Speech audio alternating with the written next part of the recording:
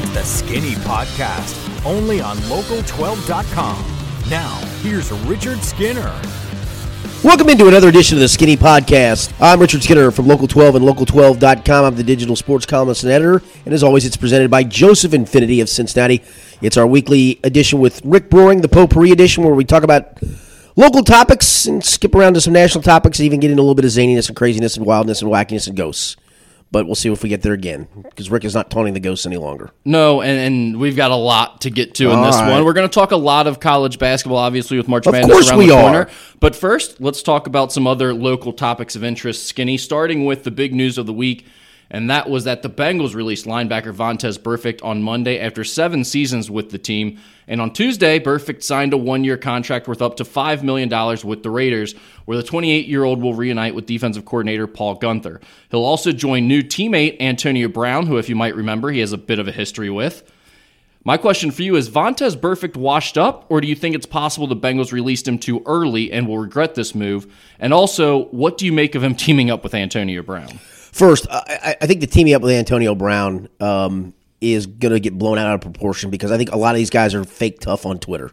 I think a lot of this is just words on Twitter. I really believe that. I agree with you, but don't you think this is where that whole being tough guy on Twitter and part of this new generation, like, it actually comes to a head at some point? Because you can't say the things that those two teams and those guys were saying about each other consistently, and not just on Twitter. It was also through media members, True. but a lot of it on Twitter, and then have to stand face to face. And I know they said everything's great and it was fine when they met each other. I still think it's tough guy talk on Twitter. It is, but like, I still think, well, you know what? Maybe these two idiots deserve each other. Maybe they're perfect for each other. No, I will say this. In an NFL locker room, probably where Antonio Brown will dress and hang is in a completely different part of the locker room than Vontaze Burfict dresses and hangs. And honestly, their interaction might only be walking off a practice field or on a practice field, or in passing. Or, when Antonio Brown catches a pass across the middle and just shells, and Vontaze happens to run him over again. No, and that's a potential. And that could start another flare-up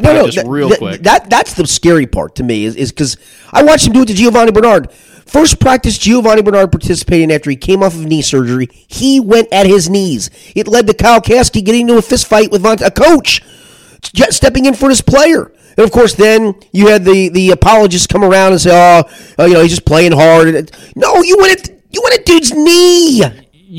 He can't help himself. He cannot correct. help himself. Correct. And that's why I'm telling you, when they get to training camp and it's all hot and everyone's annoyed with each other, he'll do something stupid. That part I will believe. But as far as, like, if the first time they see each other in the locker room, will they have a fist fight? No. They already saw each other and said it was great. Correct. Yeah, correct. They enjoyed that meeting. Correct. So good. They deserve each other. But he is washed up, and the Bengals didn't release him too early. He can't play any longer. And in fact, the league should step in and say, listen, this guy has been concussed far too many times. He cannot play again.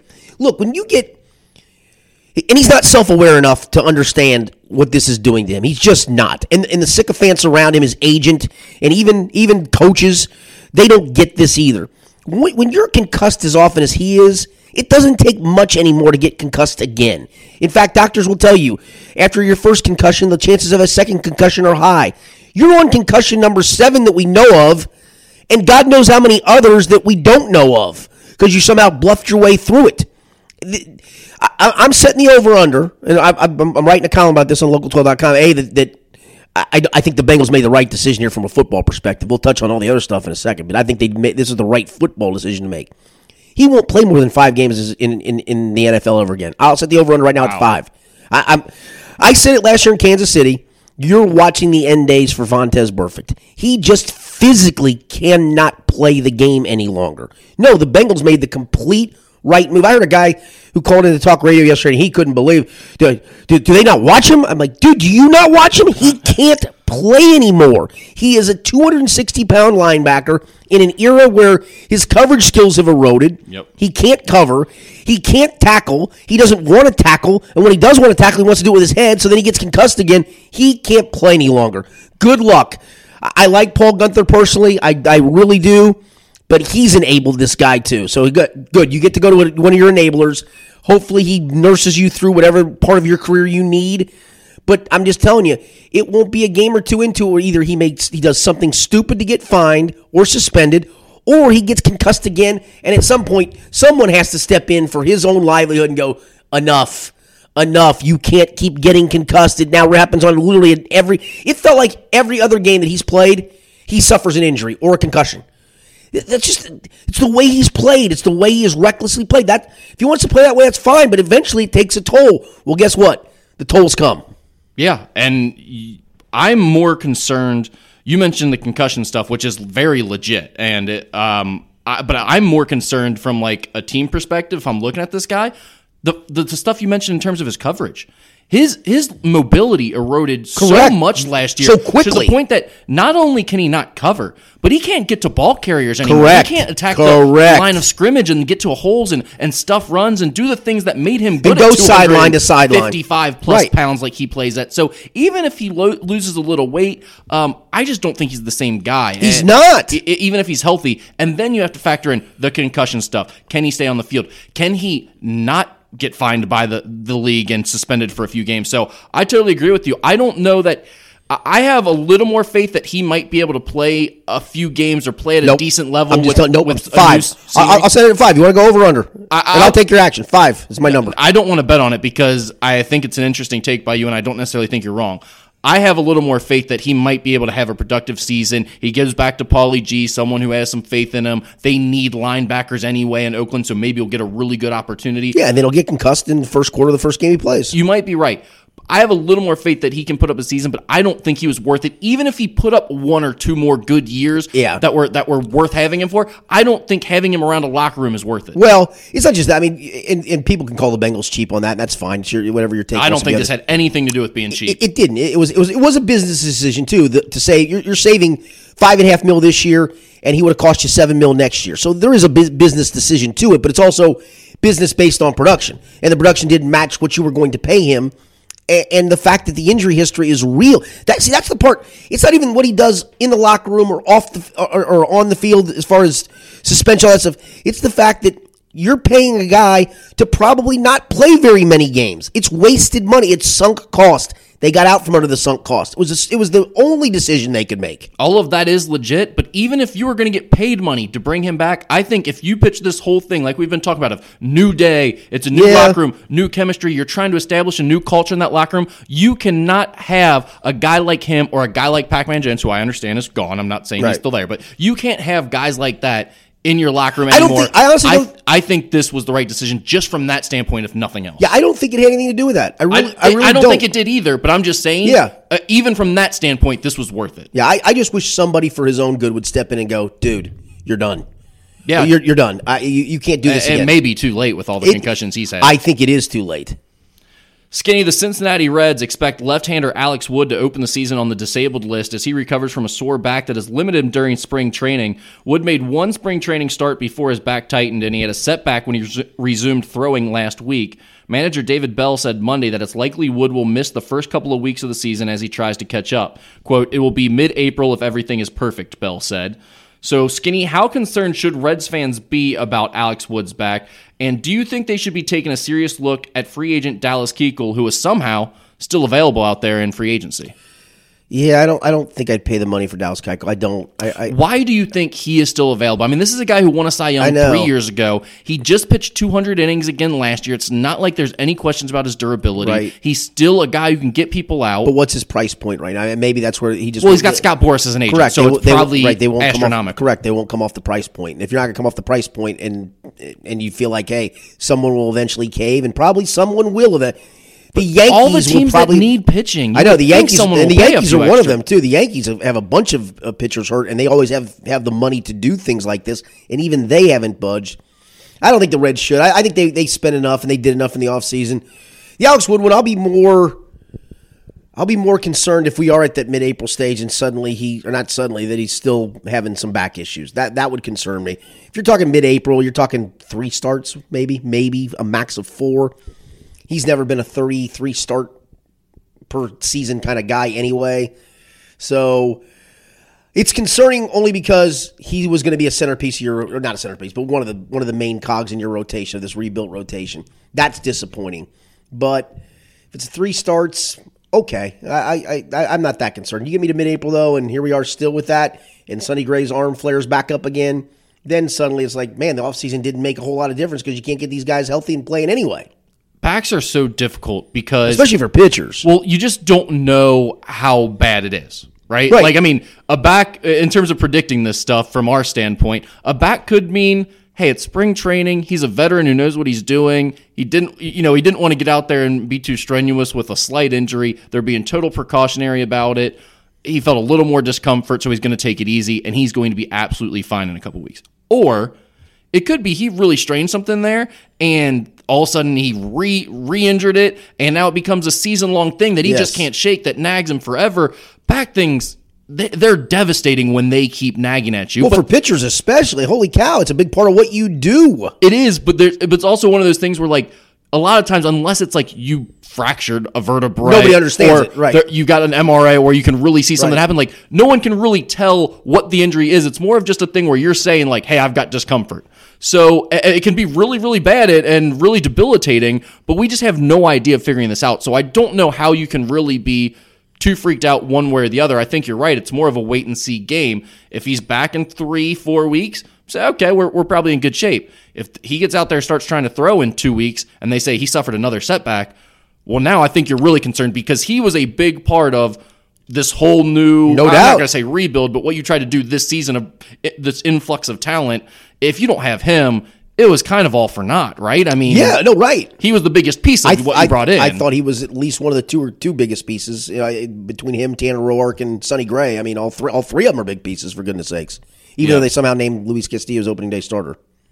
Well, what do you think about that? Because he's pitched so well in spring training. I think he's done great. I think he's earned that nod. I'm just surprised it wasn't Brandon Finnegan because he had pitched so well in spring training too. Well, we talked about it a few shows ago that we don't put a lot of stock in spring training numbers, but sounds like right now you think maybe they should have in this case with Luis Castillo. I'm just wondering. I love the guy. I love his stuff. His stuff is electric, but it doesn't seem like he has taken that next step to being what I thought was going to be a front-end rotation guy. He didn't do it last year, and that concerns me because it's kind of carried over to the spring. And you're right. I mean, I don't get all wrapped up in spring training numbers, but you can't keep going out there and getting lit up on a regular basis, right? I mean, why do you think? I mean, you've got a new manager who wouldn't seem like he'd have any favoritism in that regard. Yeah, why do you think they'd name him? I don't know. That's a good question. Maybe just because you're the longest tenured guy on the current staff in Cincinnati, and Alex Wood wasn't available, so on a Thursday. I mean, I don't know. I mean, there's obviously a formula to it. I mean, if Alex Wood is available, he's the guy. You have to think. See, right? I thought Sonny Gray was the guy. Well, but that's what you would have expected here in this case. Right, I know. Since he's available, I mean, I don't understand why Luis Castillo is ahead of him now. So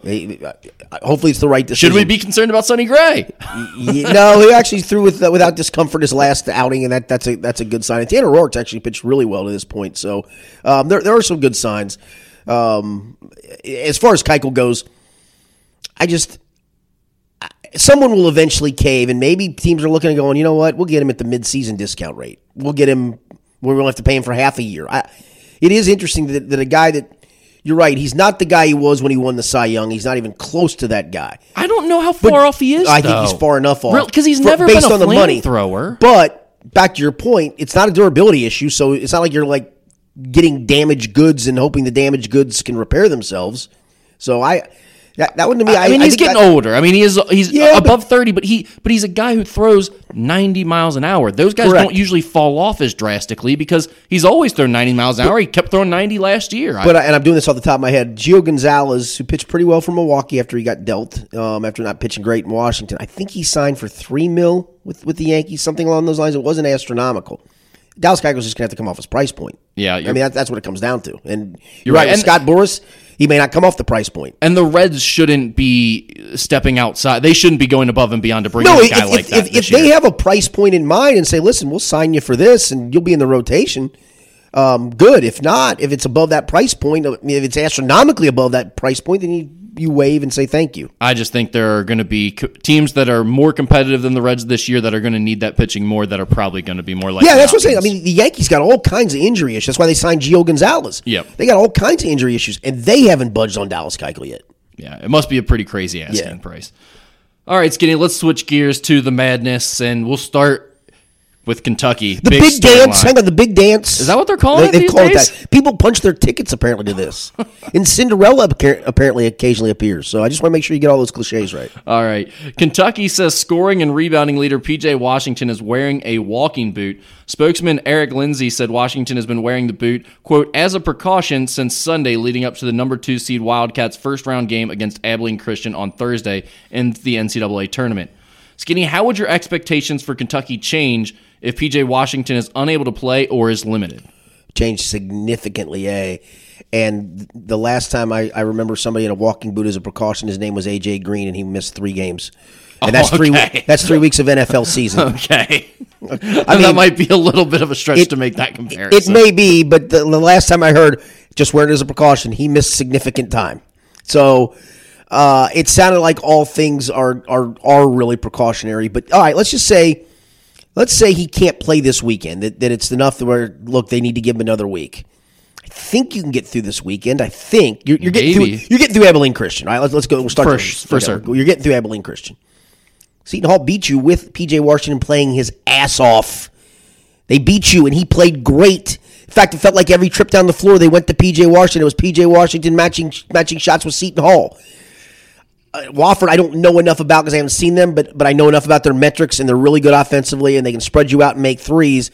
I would imagine they don't have a lot of size, which is the differential between mid-majors and majors. They don't have NBA talent and size like a P.J. Washington, so I'm going to guess, it's a pretty safe guess, that he would be a difference maker, at least on the offensive end in a game like that. So, yes, I think it would be significant if he's unable to play or even is limited. He is a big piece to me of what they do offensively. I like Reed Travis, and maybe you can go through Reed Travis more because Reed Travis was a 19-point-per-game scorer at Stanford, and some of that is because he was the main guy at Stanford.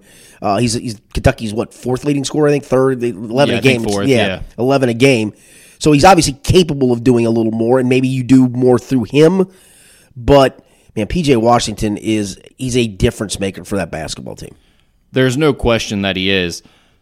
I look at this, and I think the big concern if P.J. Washington is out is that teams, what they want to do against Kentucky already, even with P.J. Washington there, is pack it in against them, force them to shoot threes. Like, yeah, they've got Tyler Hero, who's a good shooter. But inconsistent at times. Well, and he's more consistent than the guys like Kelvin Johnson and Ashton Higgins and the other guys. Yes, so, no doubt. I mean, even when you're talking about their shooters, he's really the only one you're real concerned about lighting you up if you go into a zone or if you get really packed in as a defense. Right. But the problem with that is, even when you do that, it's still tough to take away P.J. Washington from bullying you inside.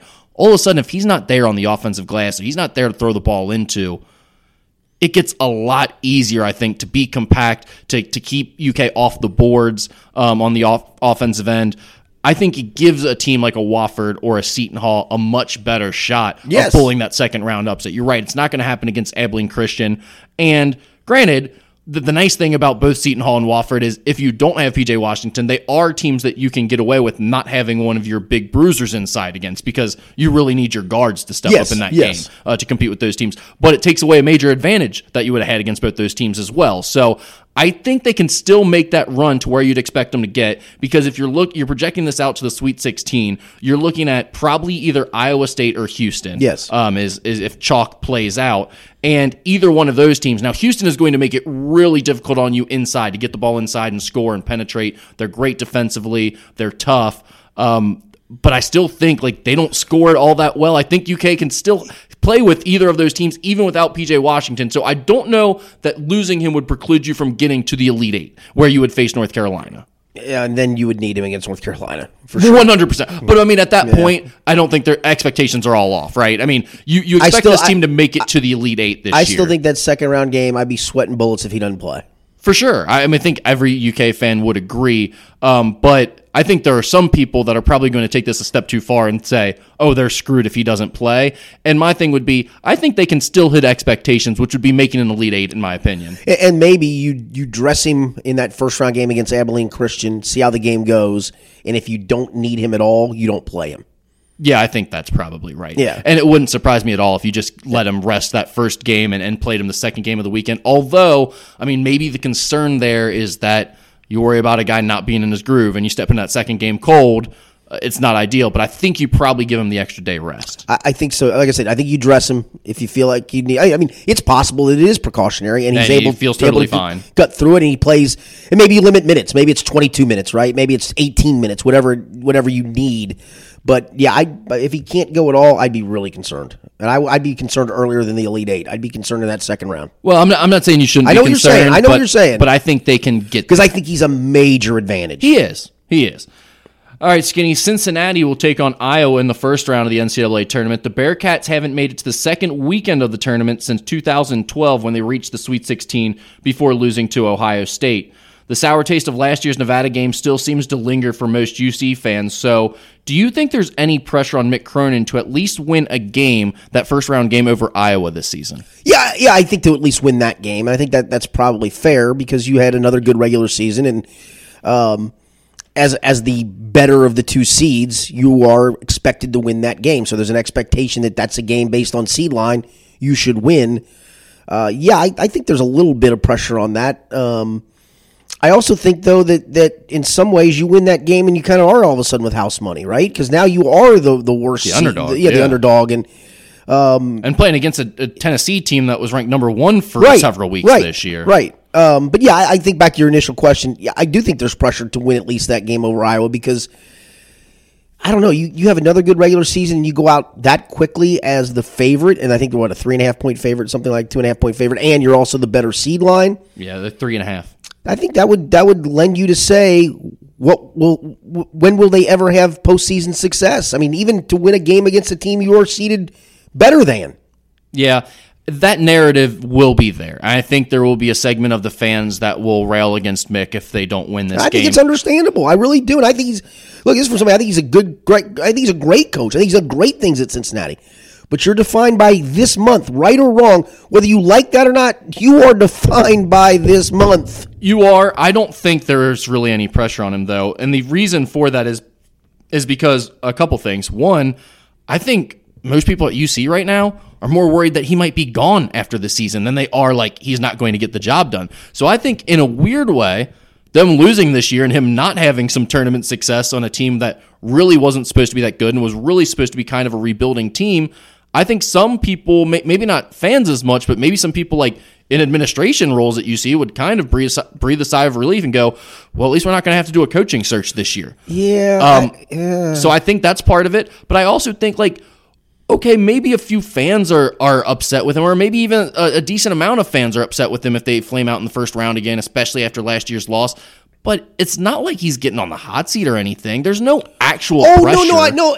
And I know you're not saying he would be fired or anything like that. No. But I'm just saying, real pressure comes from, when a fan base is going to be able to have enough influence.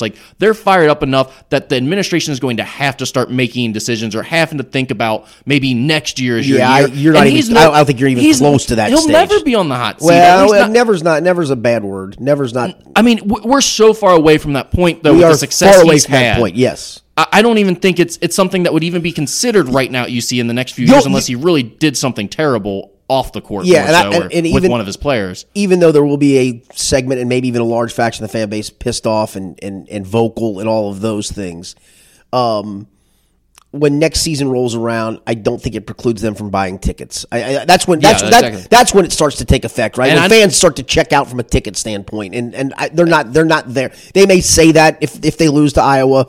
There may be a vocal portion of that says, I'm done with him. Okay, you're done with him today. And when the season rolls back around, you're still a UC fan. You'll fall back in love with him and you'll go.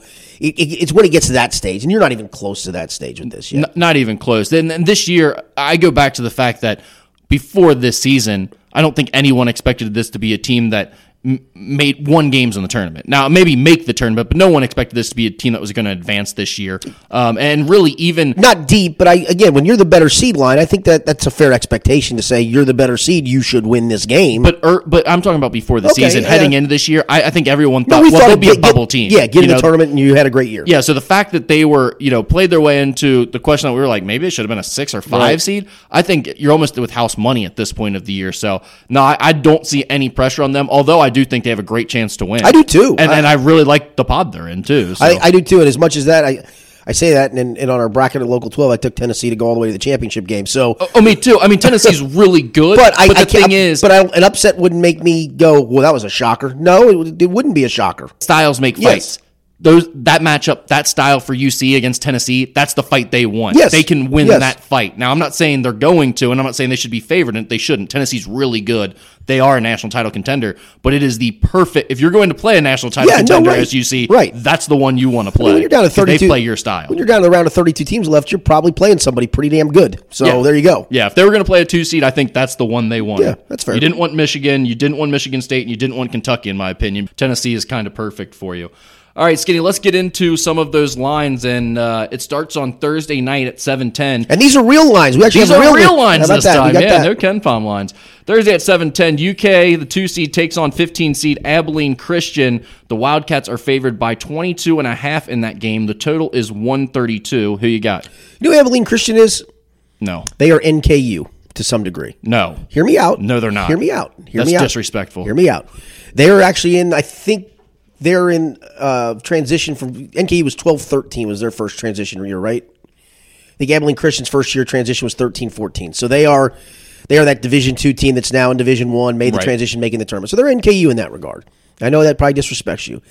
And did they make it in their first year of eligibility? They did not. Okay, just checking. I think this is their second year of eligibility, though. Okay, I think, or third, maybe third, whatever.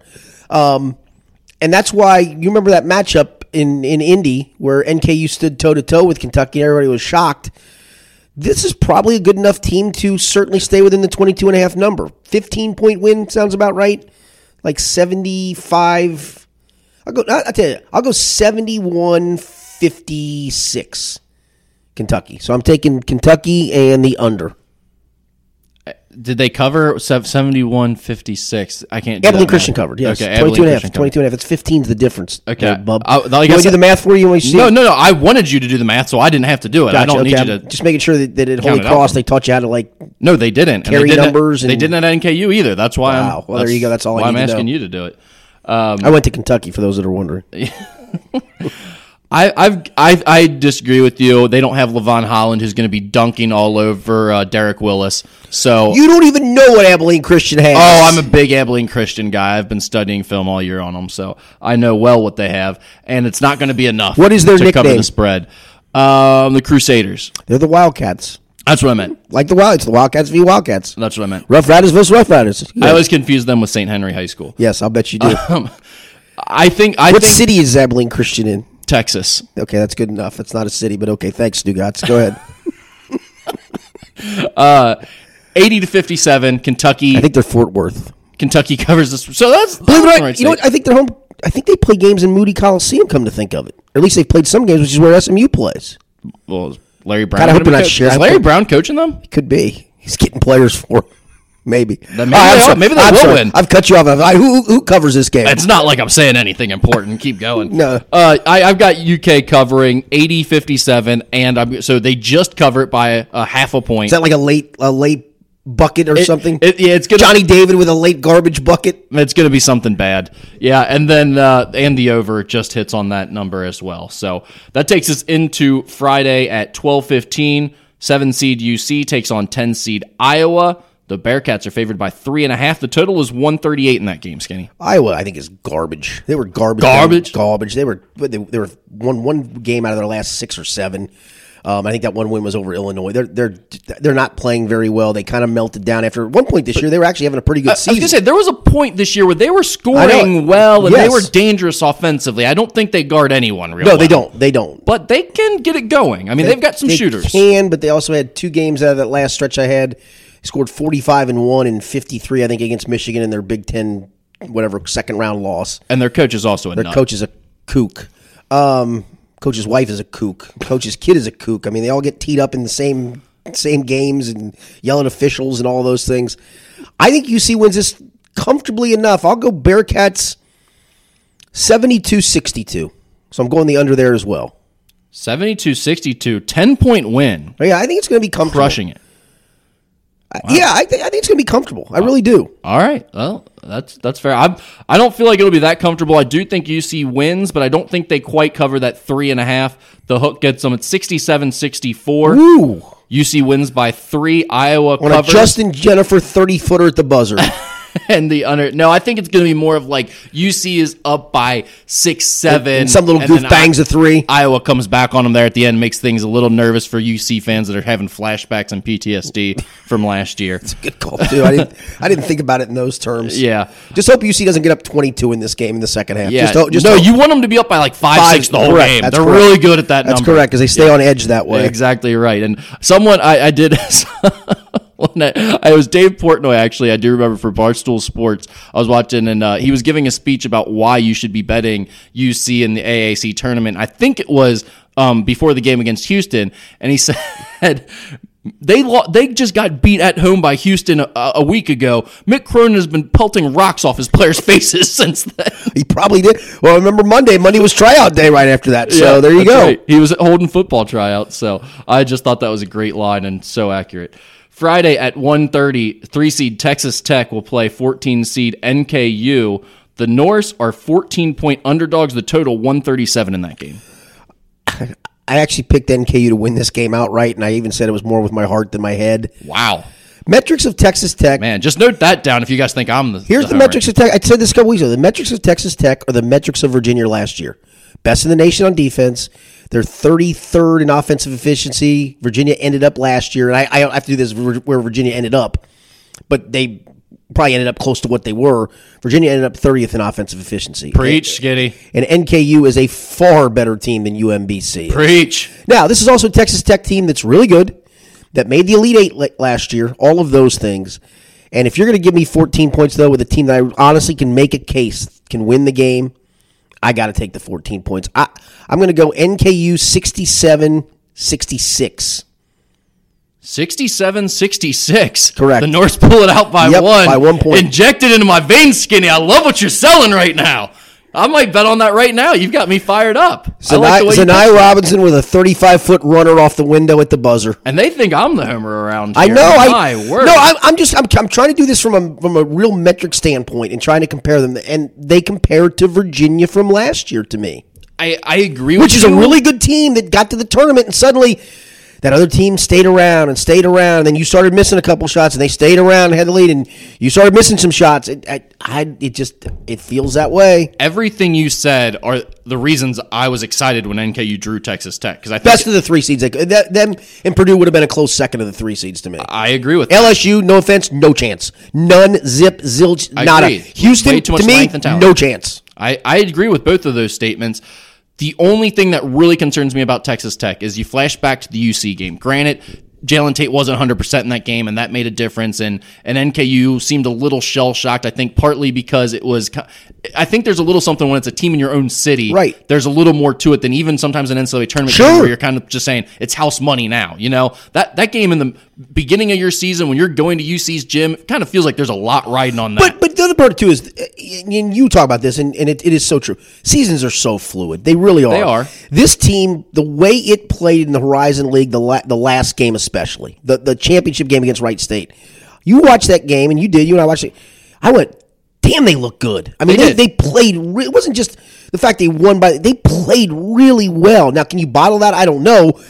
But I think there is a little, at least a small carryover effect to that, especially because now all the pressure was there, right? I mean, look, you're a one-bid league. You got to win that game. You have a team that's capable of winning that game. All that pressure, and you played that well. Now it's, hey, look at us. Here we are again. And remember what we did 2 years ago? We pushed a really good Kentucky team to the brink. This team ain't as good as that Kentucky team was. Confidence has to be through the roof. But going back to that UC game, the point I wanted to make here that does worry me the more I think about it is Kentucky or UC plays that matchup zone that NKU just really couldn't get anything working against. They couldn't get the ball inside to Drew. They couldn't get the ball sort of in the post or high post area to sort of work the middle of that zone. They end up just launching some bad threes and never really found their rhythm.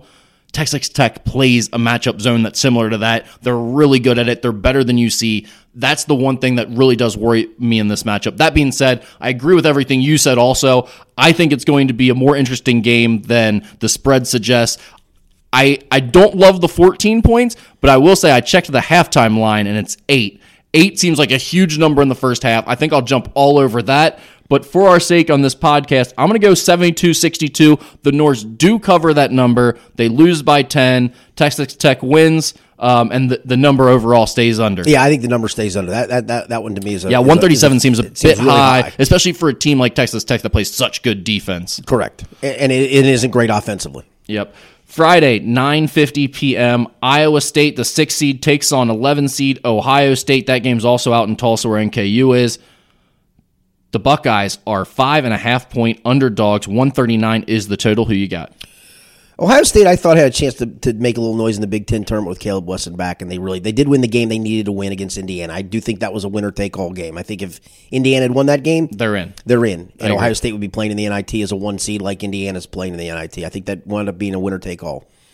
So they did what they had to do. It's not a very good Ohio State team, and I think Iowa State, when they finally got it figured out, they got some dudes. I mean, they got some guys, and they got 11 losses, and you can look at that and go, wait a minute, that's a lot of losses. But they had some internal strife at one point this year. They seem like they've kind of gotten all on the same page. They played great in the Big 12 tournament. I'm going to go Iowa State 77-62. I think they blow this one open. Oh, wow. And I'm right on the over-under number, too. Yeah, just nailed it on Let's the go. dot, Hang on, my bad. They just now reviewed it, and they said that the last shot by Ohio State was a 3. So 77-63 final. Toes were not on the line. Correct. It's good. So they went back and reviewed it, so there we go. Game went over by a point. I went 75-70. Again, I'm just living on that hook. That 5.5, I'm just like, that's just enough for me. The hook is dragging you in, boy. 75-70. Iowa State wins, but doesn't cover. So take Ohio State if you what makes you think Ohio State covers, just out of curiosity? I don't think Iowa State is that great either. I think they're pretty good. I think they're talented, but let's look at their resume. I said they got 11 losses. And I don't love their conference this year. I hate their conference. Yeah, that's why I don't like Texas Tech. Right. So I don't know. I don't love them. I don't think this isn't a big Iowa State is or Ohio State is really good or is going to play well or anything. It's just I don't think either of these teams are that great. I like Iowa State a little bit more, so I'm going to roll with them to win. But I think it's going to stay close. But I do like the over in that game. So yeah. I'm probably teetering with the over more than I should. You're probably right. It probably does because Iowa State likes to get up and down a little bit. I don't think either one of them are going to play great defense. No. Neither of them seem all that interested right now in playing defense. Yeah, I'm still going over by a point. I did take the over, so at the end of the day, I did go the over. I went over by 6 in that one, so I was a little heavy on that. All right, Skinny, let's take a look at some national storylines, and we will stick in the March Madness theme as we talk about some betting lines still. William Hill Sportsbooks reports that it has several long-shot futures bets still on the table heading into the NCAA tournament. Some of those include a $2,000 bet on UC at 200-1 odds, $2,000 on Purdue at 150-1 odds, $1,000 on Louisville at 250-1 odds, $1,000 on Minnesota at 200-1 odds, et cetera, et cetera. So if you held a $1,000 futures bet for one of these teams at these odds, which would you want it to be? Cincinnati at 200-1, Purdue at 150-1, Louisville at 250-1, Minnesota at 200-1, Buffalo at 1,000-1, Florida State at 75-1, Ohio State at 150-1, UCF at 500-1, or San Diego State at 3,000-1. All right, so I got $1,000 I can put on any of those lines, correct? Right. All of them long shots. Can I split it into $500 bets? No. Can I hedge? No. Because I got two teams I really like at the odds that are on there. Okay, you tell us both teams, but you're going to have to make a final decision at the end because there's two teams that I like as well. Buffalo and Florida State. Buffalo at 1,000-1. I think they're really, really good. That's one of mine. I got them going to the Elite Eight in the bracket I did. I had them in the Final Four.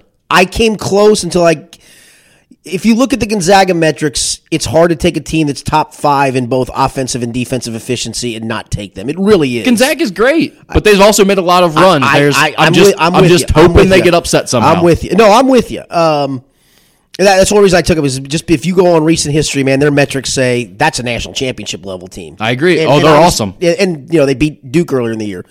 But I got Buffalo going to the Elite Eight. I'm going to settle on $1,000 on Florida State. And I know they're in this. They are a team that's in that same Gonzaga thing. I think they've got a great chance to beat them in the Sweet 16. You get through that game, obviously Buffalo would be the team on the other side. That's why I'd like to hedge my bets because I think one of those. Honestly, I think one of those two have a legitimate chance to get to the Final Four. And then, as you know, anything is possible. I'm going to settle on Florida State at 75-1, but $1,000 on a 1,000-1 shot That's a lot of zeros that you can put in your pocket. That'd be That's awfully a lot tempting. of zeros to put in your pocket. And Buffalo's the one that it was one of the two that I would have wanted too. Florida State was very tempting just because they're the best team available out of any of these. They had the most legitimate shot. And they have the smallest odds of any of these two. Well, and that's the reason I'm staying away from them, because they don't have the best odds. And also, I think I don't know, man. 75 grand, 75 to 1 with a grand, 75 grand. I don't think Leonard Hamilton is a bad coach, but I also don't trust him to win 6 in a row. I think that's fair in a tournament. I think I that's just do not. Very fair. So I'm staying away from Florida State as well. I can't make a case for any of the others. Oh, really? I've got one for you. Do you really? If you go Purdue, I'm going to reach across the table and slap you upside the head. Zero chance. Okay. No chance at all. What about Louisville at 250 to 1 odds? Not consistent enough offensively to win 6 games in a row. Not a chance. I love Chris Mack. Not a chance. Chris Mack is 12-5-1 against the spread in NCAA tournament games. He's made runs with teams much less talented than this Louisville team. He made a run to the Elite Eight a few years ago with a team much less talented than this Louisville team. I think Jordan Nwora is an NBA first-round type guy. I think the fact that they got to a 7 seed tells you how good of a coach Chris Mack is. This is not a very good team. I don't disagree with that. This is an okay team. None of these teams available here are great teams, I don't think. I think Buffalo's good. Buffalo's really good. So do I, but they're a long shot to win a good. national title. Let's be honest. I mean, do you think Buffalo winning a national title this year would have been like Butler when they were the 8 seed that year winning? Yes, I know. So I mean, it's a long shot. That's why I'm taking shot. my grain and put it on Florida State. Louisville just offensively and honestly, as the year went on, I don't know if they wore down, if just being in the league and teams figured some things out, whatever. They just didn't play great the last month and change. I mean, some of that was they blew leads. They're in the ACC. No, I know. I mean, but it just felt like they hit kind of a lull and never really have gotten it back. I don't know. I think you play in the ACC like that, you're used to this gauntlet, and all of a sudden you get in the NCAA tournament, and all of a sudden things open up a little bit more. Florida State's in the ACC? I think Florida State's got a good chance to make a run. Like I said, they were one I considered. I just didn't like the fact that they had the lowest odds, and I don't trust Leonard Hamilton to ever win back-to-back games like that. Take a look at Louisville's draw, though, real quick for me here. Louisville plays Minnesota in the first round, who stinks. They'll kick they their are ass. That terrible. One, that one I'm giving you. They beat Michigan State already this year, and Michigan State has a lot of injury trouble. So if you're picking an upset, that's not an unreasonable upset in the second round. And if that happens afterwards, you've got LSU, who might already be out of the tournament because their coach isn't coaching them anymore, and they have all types of turmoil in the locker room. Hold on. If you're so confident LSU is going to be there, I am.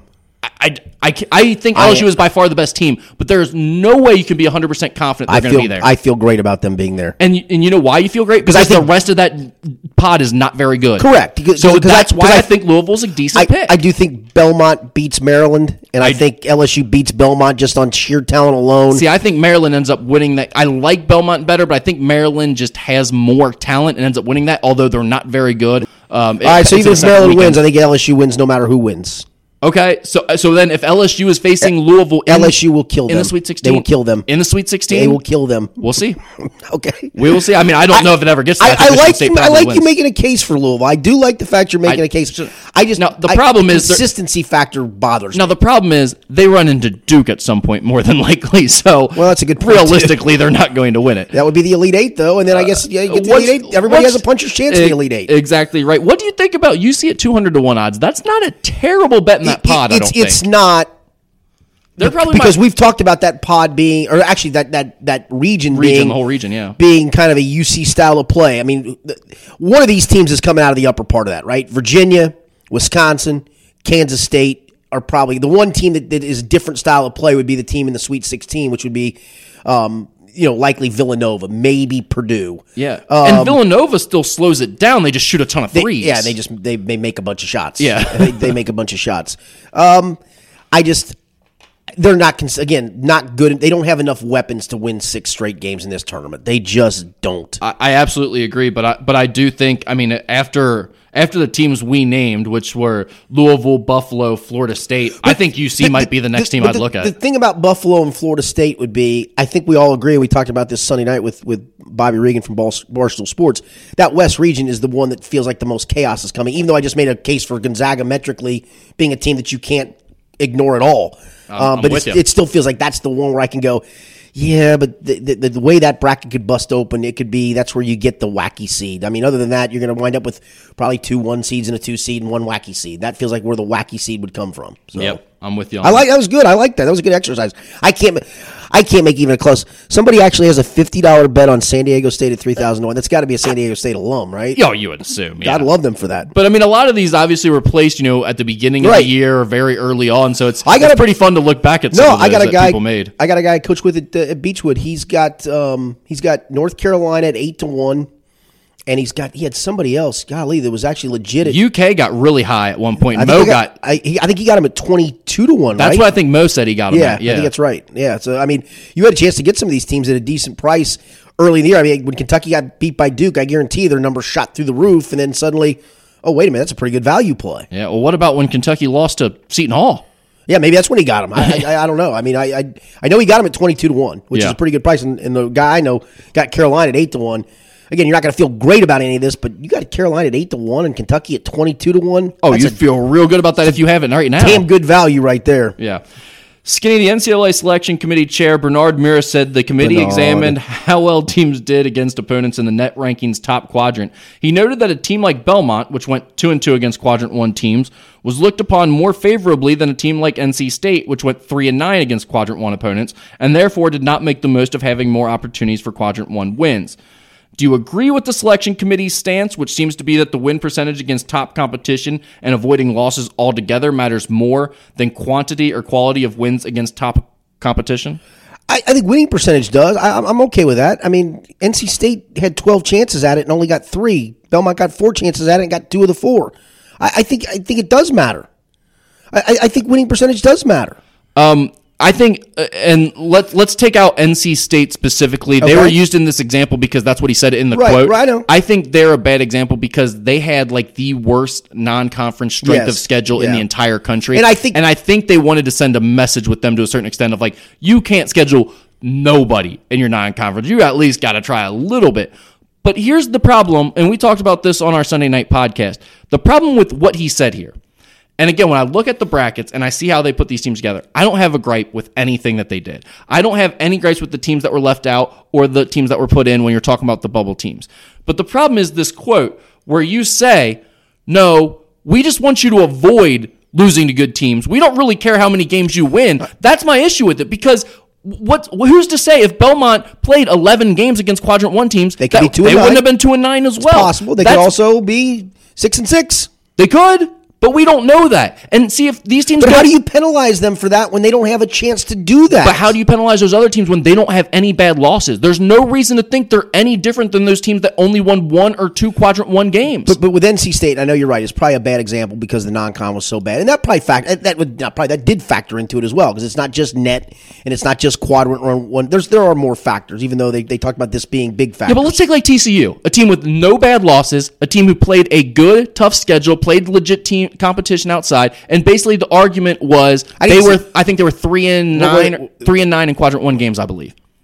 No bad losses. I think they had a like 500 or 1 game above 500 in Quadrant 2 games. All right, maybe the message is this: schedule the Belmonts, schedule the Lipscomb, find the mid majors that you think are going to be good that season. Schedule them. Well, play them. No, here's the problem. Give them a chance. Give yourself a chance. No, here's the problem. That's not what's going to happen. They're going to avoid those teams at all costs because they don't want to take the chance of having a loss. So now teams like Belmont and them will get when they're good, they'll have no chance of playing one of these teams in a non-conference high major type game. And what they'll do instead is all these teams. You still think they'll get bye games? Well, a lot of teams like Belmont, they probably don't even want to play a lot of bye games anymore. They're probably trying to get you to do like a 2-for-1 or something like that. And it'll never happen now because of these marching orders. What will happen is teams will go find Oakland, or they'll go find a middling Horizon League, MAC team that's going to be about 150 to 200 in the non-conference schedule, so it's almost a guaranteed win, but it's not going to kill your metrics to the point of NC State where you're going to be out of it. And then that way, you'll have enough losses. You won't have to worry about at the end of the year, you get there and, you had 12, 13, 14 losses, and that was just too many. Because with the Big East schedule being to 18 games, and the Big Ten schedule being to 20 games, the ACC schedule being to 20 games, all these teams are going to rack up, unless they're elite, 8, 9, 10 losses in their conferences. They're not going to take the chance on losing an extra game or two in the non-conference anymore. Okay, but we scream for more transparency, right? And yet he's trying to be somewhat transparent here, and we don't like it? No, hold on. There's a difference between transparency and being stupid. This is a bad way. I'm fine with transparency, but do it the right way. The transparency isn't the issue. The issue is their mindset of putting together the bracket and deciding that just don't lose games, essentially. It doesn't matter how many quality wins you have, just don't have quality losses. That doesn't make any sense to me. But I think, you're penalizing teams for playing more quality opponents. I think that's a bad strategy. But I think the penalty is, I'm not asking you to go 9-3. I'm just asking you to do better than 3-9. But the problem is, we're saying a team that only has 2 Quadrant 1 wins is the same as another team that only has 2 Quadrant 1 wins because they didn't lose as many quality games. But it's like the other team played 25 games against Quadrant 3, Quadrant 4 teams. But there are other metrics used, too. There are. But there's really nothing else separating these teams on the boat. And again, I don't have problems with the teams that were left out. Like TCU, win another game or two, bub. I have no problem with them getting left out. That's been my point all along. But here's the problem, Skinny. I'm not asking NC State to go 9-3. I'm asking you to go 5-7. Skinny, the problem isn't who got in and who got out. The problem is the way they phrased this when they said why they made their decisions is going to make all these teams next year go, we've got 1 game left on our schedule in the non-conference. Do we want to go try to get a high major game or a game against a Belmont or someone who's going to make us better, a game against Nevada, a game against a team that's going to make us better? Or do we want to go get a game we make sure we win because we don't want to take the chance of getting left out in the tournament because we racked up an extra Quadrant 1 loss? That part's fair. Then if I was the selection committee, I would say if you lose 1 Quadrant 3 or Quadrant 4 game, you're done. I'm going to ding you, not dumb, but I'm going to ding you worse than I can ding you for 5 Quadrant 1 wins. I think they've done that for the most part. I mean, I think that's what caused Xavier more than anything, is they had Quadrant 3 losses because they had a ton of Quadrant 1 wins. Right. A ton of Quadrant 2 wins. And that's where you, maybe if you start to do those kind of things, it does force you to schedule the Belmonts of the world. If you're in a power conference because you're not playing many of those games. That's the thing, Skinny. So what's the answer to this then? The answer is to reward teams for playing a lot of hard opponents. Do better than 3-9 though. Why? If no one else is, and why? If the other teams aren't going to win more than 3 Quadrant 1 games, why do you have to win them just because you went out and tried to play them? Some of this is you didn't try. You're forced by your league because those are Quadrant 1 teams. Right, but my point is you're already forced to play those games. How many of those 12 you think were home games? Probably half. Right. So? Win at home.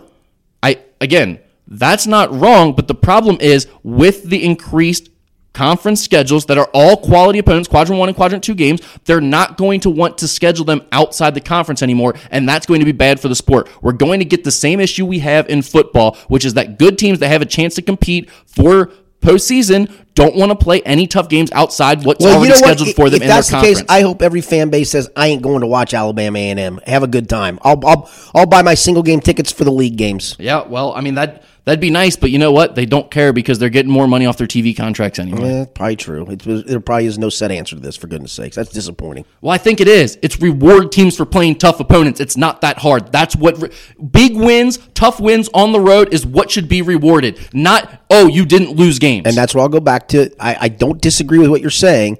Do better than 3-9. If everyone else is winning more than 3 against 3 quality games, fine. But if you all have the same, okay, so how do you penalize Belmont for not being able to play those games? I mean, they could have gone 4-0 against their Quadrant 1 opponents, or 3-1. They didn't have to go 2-2. They went 500 too. Like, that's my problem. But 500 is better than what 3-9 is. 25%. Not 250. Not if you only have 2 wins and I have 2 or 3 wins as well, or I have 2 or 3 or 4 wins. That just going off of win percentage doesn't matter when you're talking about Quadrant 1 opponents, because not all Quadrant 1 opponents are the same. I could be in the ACC. Okay. Here's the problem. I could be in the ACC playing Duke, Carolina, Virginia on the road, and you might have played a team that was ranked 74th and 75th on the road. Those are both quadrant 1 games. They're not all the same. That's my issue. But they're utilizing them as the same. So that's the bottom line. Well, only as a grouping tool, and that's why you can't just go off of, we don't want you to have quadrant 1 losses. That's my issue with it. Because what if your four quadrant 1 losses that you racked up to get to 2 and 4 were Duke, Carolina, Virginia? Then I would guess your other metrics are going to be good enough to get you in. But saying it this way discourages teams from scheduling tough non-conference. That's my only issue is don't say this if you're the committee. This is a bad precedent to set. All right, maybe that's fair. I still like transparency. Yes. Give me every ounce of it. Give me every ounce of transparency you can give me as to why you put teams in and left teams out. But we've been getting transparency for years. This isn't new. This is just a dumb way of phrasing how you went about doing it this year. Hopefully this is a 1-year thing and they won't say this ever again, but this is a very bad precedent to set. Cat's out of the bag there, though.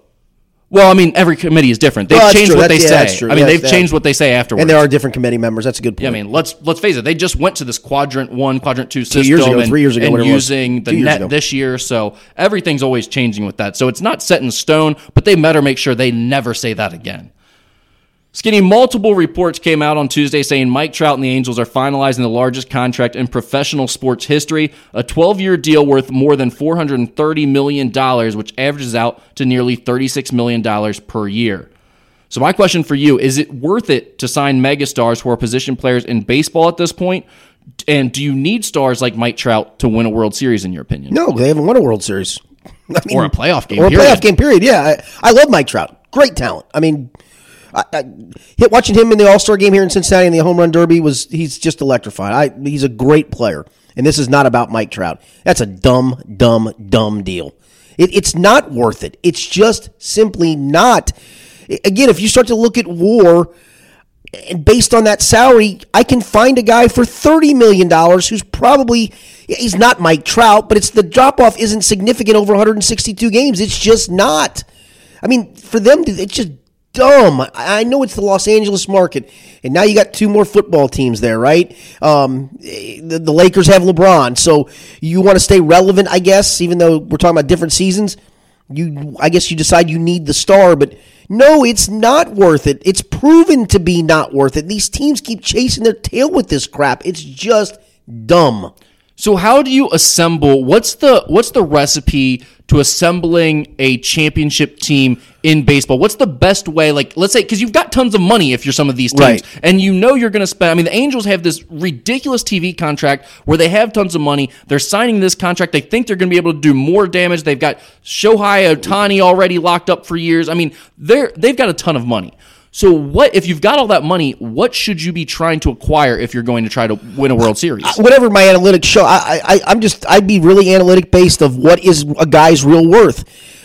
I'm not telling you don't sign Mike Trout, but do you go to the stratosphere like this to sign Mike Trout? I think I set a figure. And if the figure I set is not what they set, I move on to the next guy. And it may be a player who's a little lesser than Mike Trout, but still is going to be close to putting up his numbers. I don't know who that would be. I'm just, to me, you start throwing crazy dollars around, you continue to inflate the market where you're almost pricing against yourself. You really are. Yeah, it's true. I still don't know. It makes it tough to sign your next free agent. If the Phillies hadn't signed Bryce Harper, and I know they were the Giants were in the running, but at some point the Giants bowed out and said thanks, but no thanks. You're almost playing against yourself. You're almost bidding against yourself. And if you could tell me, listen, if you could tell me that Mike Trout is going to get you I wouldn't even say, if Mike Trout had gotten you a World Series already, gotten you a playoff win already, then okay, maybe, but you haven't won with him. And yet you're going to sign this astronomical contract? It's asinine. I just wonder, and I'm not begrudging. Look, you're worth whatever somebody wants to pay you, right? Good for Mike Trout. This is not about Mike. This is just about teams being stupid. Yeah, and that's more what I'm interested in this conversation because, like, when it gets down to individual, like, what is a player worth? I don't know. I mean, for all I know, business-wise, merchandise and branding-wise and everything else, maybe he's worth $1 billion for all I know. Like, I have no idea how the economics work out in that deal. But if you're telling me from just a sheer baseball perspective, dumb. That's what I'm interested in. And again, these teams have the money, a lot of them in the big markets, so they're going to spend it on someone. I'm more interested in trying to figure out, like, if you're in the NBA, you have to have 2 megastars at least to go chase an NBA championship, and they better be darn good ones if you've only got 2.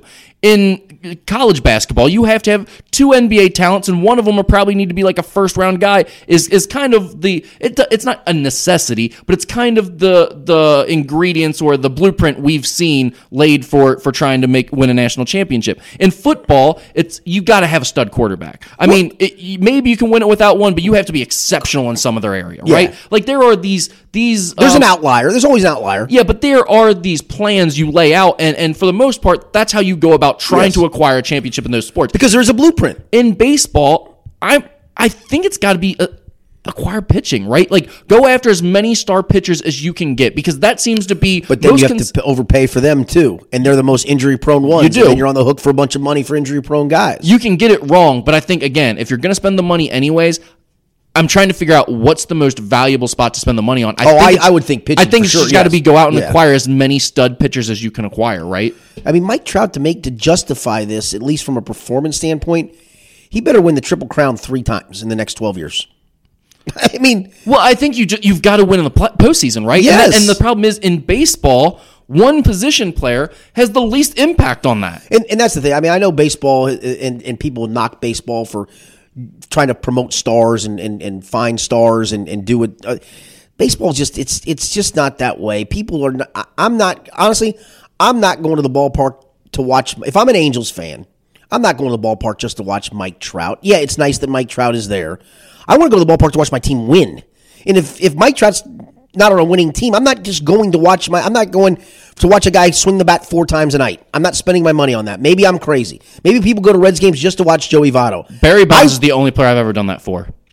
I did do it when he was making his tour and tracing the record. I did that. Okay. But that's the only guy I've ever said, I'm going to watch that guy and I don't care about anyone else. Yeah, I mean... Because baseball's not that sport. Look, Joey Votto in this city is a star, right? Yes, but... I don't want to go just watch him walk. And do you think that fans have flocked to the ballpark to watch Joey Votto? Negative. Or do you think they've stayed away from the ballpark because the Reds haven't won?